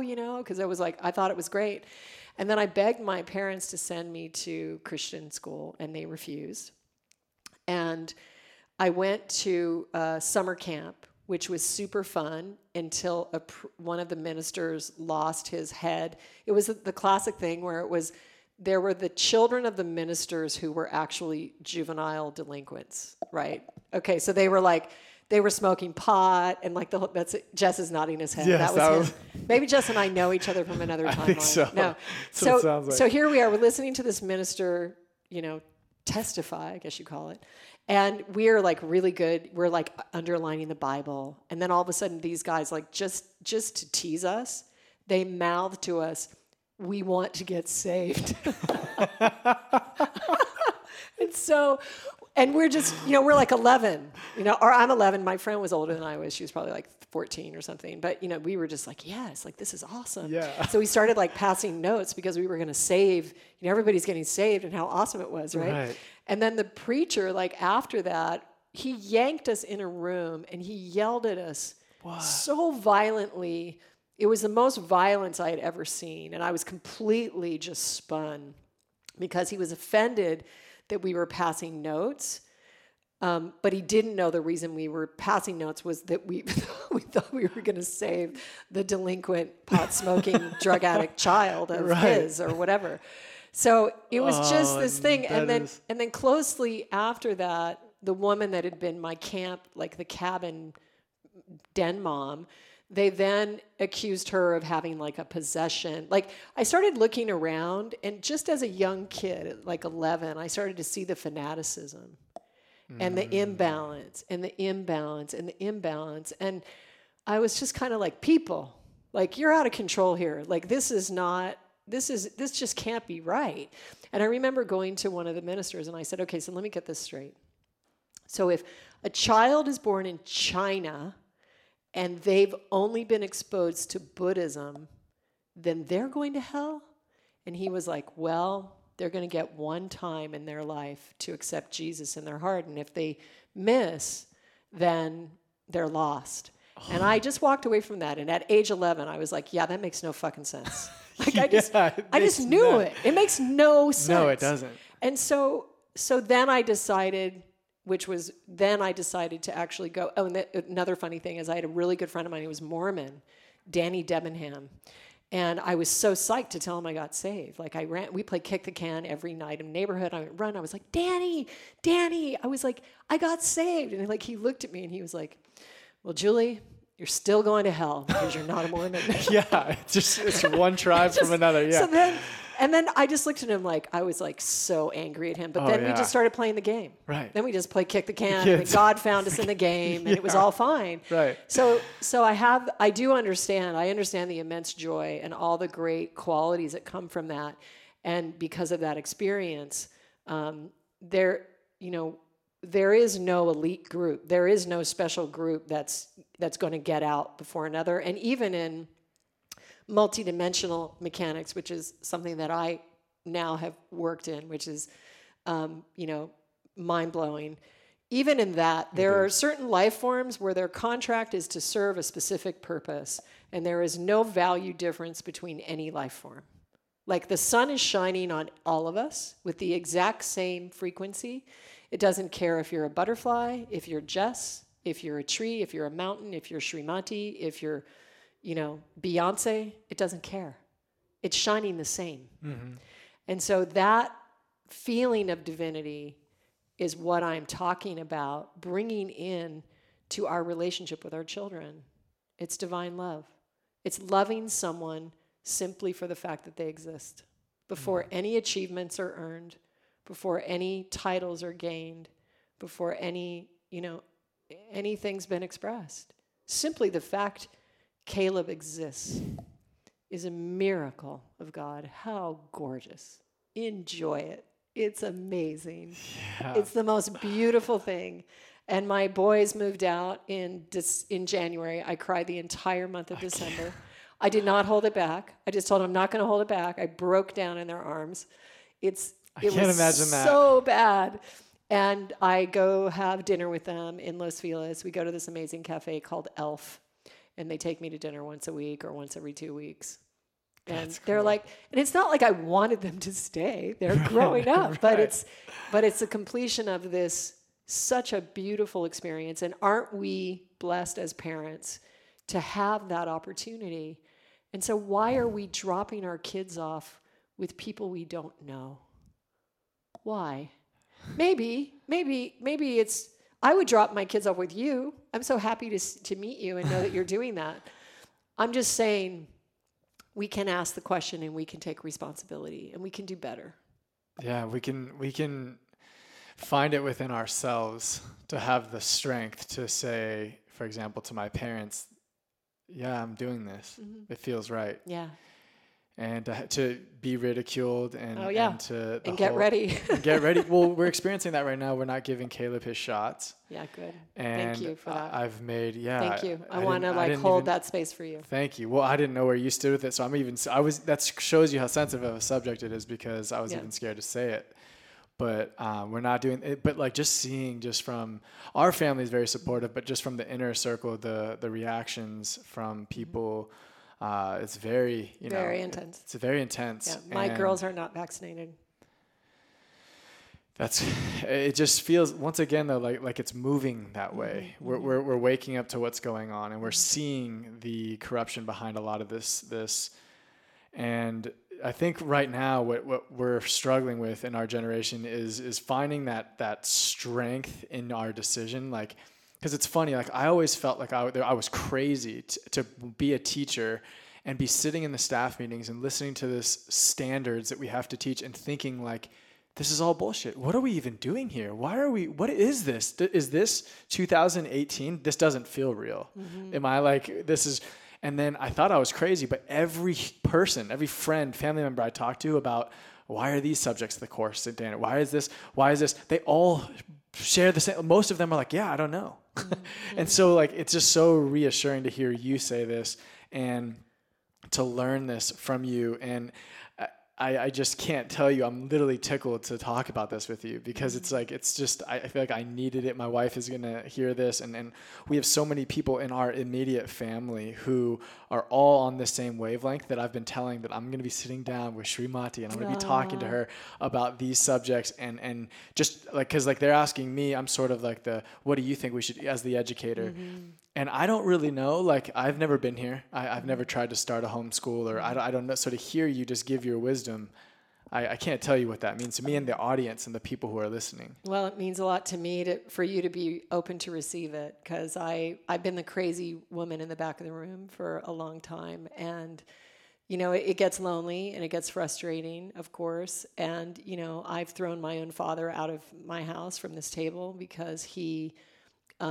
came at me about Mathis and the way I was raising her. And, and I was like, you're wrong and I'm right, and you're going to see it. And I am right. I was right. You are. So, but I love my dad, but it's like enough, no.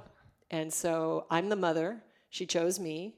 And I told him that he wouldn't last one afternoon as her mother. So he has no right to tell me what is, I am her guardian for this. And it's a big triumph for me, because if I had Mathis diagnosed, she would have been diagnosed as on the spectrum of something. But I chose not to put that reality on her. So a friend of mine, Stu Bone, actually, he came over and had dinner with us. He was somebody that I invited, actually, him to come and park his Airstream here on the land, and he came to know us during our dismantle. And he's a very established financial real estate mogul, like does huge deals and stuff like that. And he gave me the greatest compliment at dinner on Sunday. He told me that he understood quantum physics because he had seen me actuate that in my life. He had watched me hold this vision of my reality while everybody else was saying no, and the life was saying no, and we were getting our cars repossessed, and like all this stuff was happening. But I held that vision against all appearances to the contrary, and I succeeded. And that vision became reality. And so what I'm saying is, you have to do that with your children. And I didn't want to diagnose Mathis because, first of all, I'm a wellness advocate. I'm in prevention and healing practices. And not that I don't go to the doctor when I need to, but I don't use doctors are not my God. No. I healed myself of a cyst in my neck using Ayurveda and plants, and I try to eat well and to be connected and move the body and stuff like that. But I knew she already had a lot. We had a lot to manage energetically, and I didn't want her to have a diagnosis to then have to process on top of it. And it was also light. It wasn't like, it took an extraordinary amount of energy, mind you, but it wasn't like she was lost and I couldn't communicate. It wasn't like I needed, I had enough help from my team around me. And so it's with great, I don't use the word pride because I want to honor her as her own energy. You know, I don't own her, but I'm extremely thrilled and happy for our collaboration as mother and child, and to see her go into that interview and present her portfolio of 12 pieces. And it's a tough school, and you know, we'll know if she gets in that next couple of days. But even if she doesn't get in, the process of a 13-year-old to spend a year and a half working on a portfolio, that's cool. I mean, I wish I did that when I was 13. I certainly didn't. So anyway, but I would love for this to be an opening conversation, a continued conversation. I'd love to share, you know, the inner workings of my book with you. I've shelved it because I was like, okay, they can't receive it now.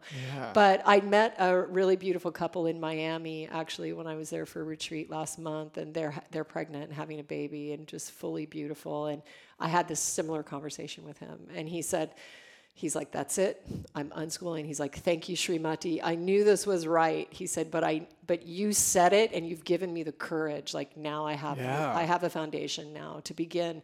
And, you know, like I said, you're going to screw up. It's not going to be perfect. But I'm telling you, have you seen what's going? You have seen, because you teach in school. It's not all that in school. So, you know, have your kids around a lot of age ranges. You know, take them out. There's all kinds of homeschooling groups that do great things. Go camping. Go to the museum a lot. You know, there's great stuff going on. It's a beautiful world we're in. And I believe in you guys' generation to flip the switch on this. And, you know, the babies are getting more and more and more evolved, more sensitive, more at risk from certain toxins. And so you're very in tune that you made your decision. And I support you in that. Thank you so much. Yeah, and it must be reassuring for you, because you said that when you were saying this, you were being ridiculed like no other. Mm-hmm. Is it just reassuring for you to see the generation catching up to you, and you've sort of you're like a trailblazer, essentially, right? Because, I mean, it's funny. I had 5 main topics I wanted to dive in with you, and we touched on one, and that's the craziest thing. But like, what one of them was just essentially that you are this trailblazer who, I mean, because Rich has essentially gone down the path he's gone down because of your leadership and your guidance. And I think that is something for you to see, not only in him and in your children, but then just in the generation, the fact that there are so many people waking up to these, from vaccinations to homeschooling to nutrition and plant-based and all the documentaries coming out now that are just going to change the game. Game Changers going to change the game and really bring this new awareness. I mean, you can go to Vons now, you can go to Ralph's, and there are just so many plant-based options now, and there are just it must be for you ahead of your time to be a beautiful thing to see this.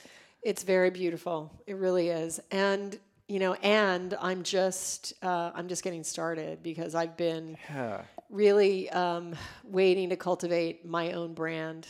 You know, I have a lot of stuff that I am doing on my own. I'm commercializing my cheese.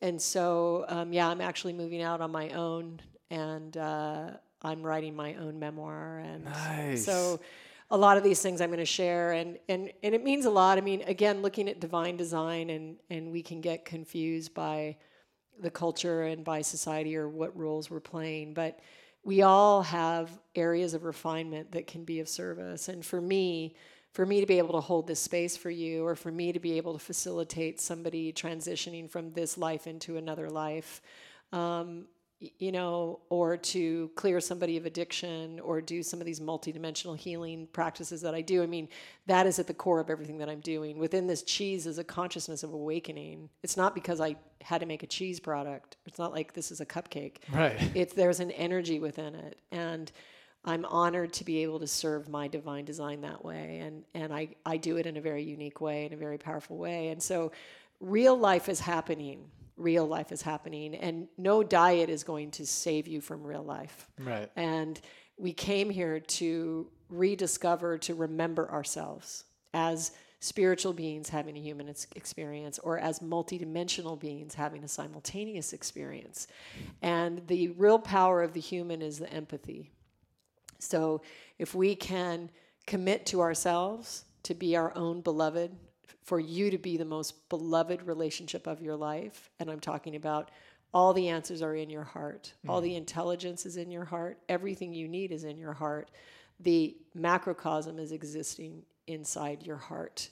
So by really going into that, and yes, plant-based food is the first layer to start to get into that.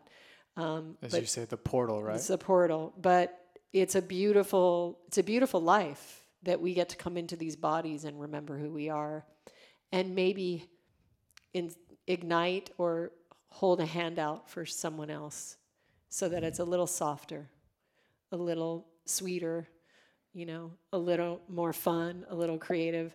So yeah, it's going to be a cool time, and I'm looking forward to really. I've written on my memoir for like 2-year period, and then I put it aside and did a bunch of cookbooks. But I'm excited to share some of these concepts because I do believe that they do have validity, and it's going to be a beautiful day when I look around and see families actually making the decision to do this as a tribe collectively and share talents. And, with that 6-family, 12-person model, I just know randomly if you threw a dart and you took the talents of that group of people, they would far surpass what's being offered in the school system. I believe it. I totally believe it. You don't even have to know who it is. Right. I totally believe it. Yeah, gotta be. And please write that because we need that, and we need to know that we're not crazy for thinking and feeling the way that we feel, because it can feel that way. Like we're alone. Well, remember, there's a quote, I think it's by Ken Wilber, and he said something that really helped me because I had like some tears. It's judgment is a very violent thing, especially when you feel unheard or unseen.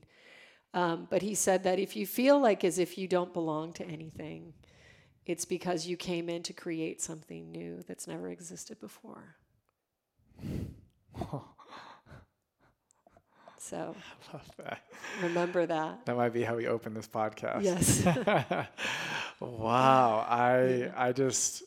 I'm like, I feel like I'm on another level right now. Honestly, thank you for this. And this medium, right? I hear you mention all the time, but how cool that we get to have this kind of conversation and share it with people. Yes. It's so awesome. It's been absolutely a pleasure to spend time talking to you. Thank you. Thank you. And before we get off, I do just want to give you an affirmation, something that I've been wanting to tell you. I think I've been telling you in some other wavelength that I don't know if you ever picked up on it. In another realm. In another realm. We've been communing in another realm. But like since I've first heard you share your personal journey, and this entire time I've been following you and watching your journey, the biggest thing that I admire about you is the fact that you are willing to not only kind of stick your head out there and sort of maybe go against the grain and really say what you're feeling, but then to stick by that no matter what.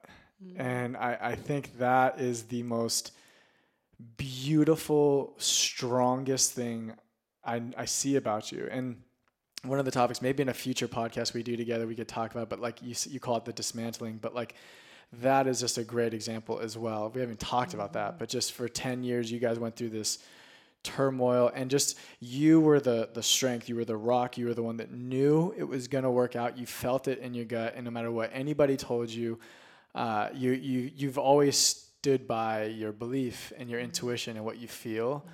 And as someone who is a fellow empath and feels a lot, and I need that, and I latch on to you for that, and I appreciate you for bringing that into the world. So thank you for that, Jess. Absolutely. Thank you so much. Of course. Where can people find you? Okay, so people can find me on Instagram at Srimati, Srimati, and also on my website, srimati.com. I just, again, want to make another plug for my book. The Plant Power Way Italia hits stores on April 24th. I'm actually going to make this announcement with you. When does this go up, by the way? This will be up on Monday. Oh, okay. Can I say it? I can't say it. I could do it. I could wait. No, do it on Monday. There's going to be a cool pre-order giveaway, so just follow me at Srimati. That's connected to the Italia book. But anyway, pick up a book. Get a copy for a friend, share it, share the love. I hope you feel blessed by being invited into this retreat experience. It's truly a magical place. I've been connected to this land in Italy for many years. And the food is delicious. And if you're going plant-based, or if you're the kind of chef or the light in a community, and you're trying to sort of shift the tides, there's just crazy delicious recipes in this book, and it's everything Italian, completely delicious. So that is available everywhere on April 24th. And thanks so much for having me on. Yeah, of course. And everything will be linked up in the show notes, so you guys can head over to jessgedros.com, and everything Srimati will be there, even the past books as well. Yay, thanks. And we're looking forward to the memoir. I hope that comes soon. Yay, thanks. I also have a yoga video that I just released. Oh, yeah. Last month. And it's a practice that I've cultivated over 20 years. And really, yoga is the difference between being, for me, alive or dead. Wow. And it activates this life force in the body. And yogic practices are really the shelter for us during, they're a gift to the planet that we have it. So if you're interested in beginning, it's suitable for all levels. Check it out, and he'll put the link. So it's on Vimeo. It's on Vimeo? Yeah, it's Jai Yoga, but I'll give you the... Jai Yoga, it's Vimeo, and then I think you stream it. You can only stream it. Okay. Because if you download it, then it could be passed around, I think. So I think you just stream it. Stream it. Yeah, it's $19, I think. Cool. Yeah. Well, I'm going to start that because I next month I'm starting my yoga journey myself. Oh, dude, it's such a great practice. Yeah. And actually, my Veena master teacher, who's upstairs, who I'm going to run from you and go to my sitar lesson, he did an original track for me that takes you so deep. Oh my gosh. It's really cool. Yeah. Okay, cool. So everyone, we're going to check that out. It'll be linked up. His name's Shuman Laha. Beautiful. Yeah. Thank you so much. Thanks, Jess. Of course. We'll Let's talk to you guys next again. week. We will. Bye, guys. Bye.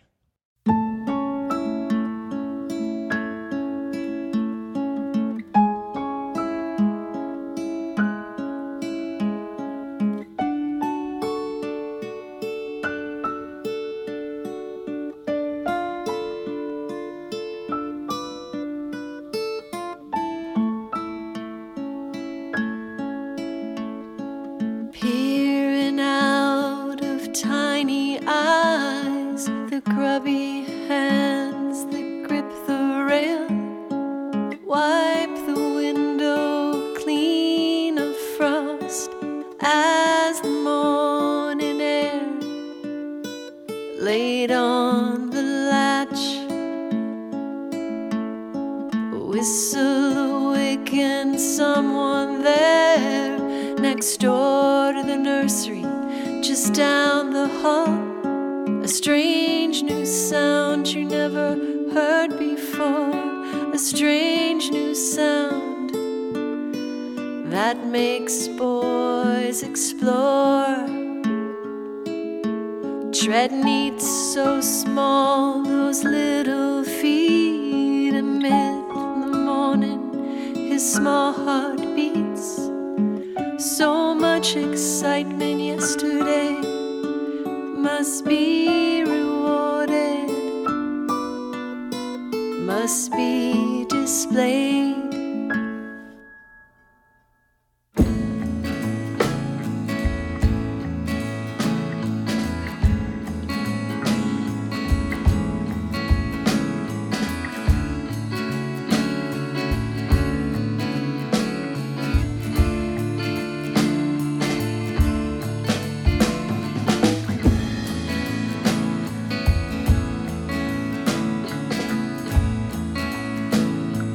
Large hands lift him through the air.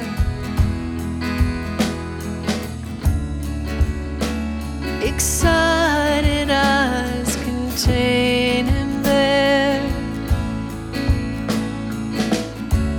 The eyes of those he loves and knows.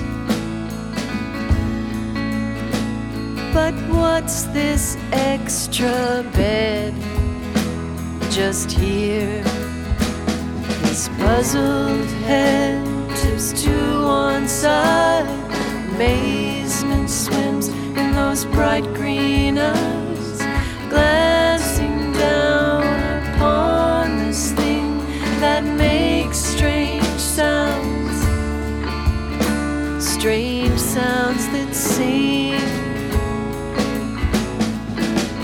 those silent, happy seconds that surround the sound of this event. A parent's smile is made in moments they have made for you a friend. And all you ever learn from them until you grew much older did not compare with when they said, this is your brand new brother.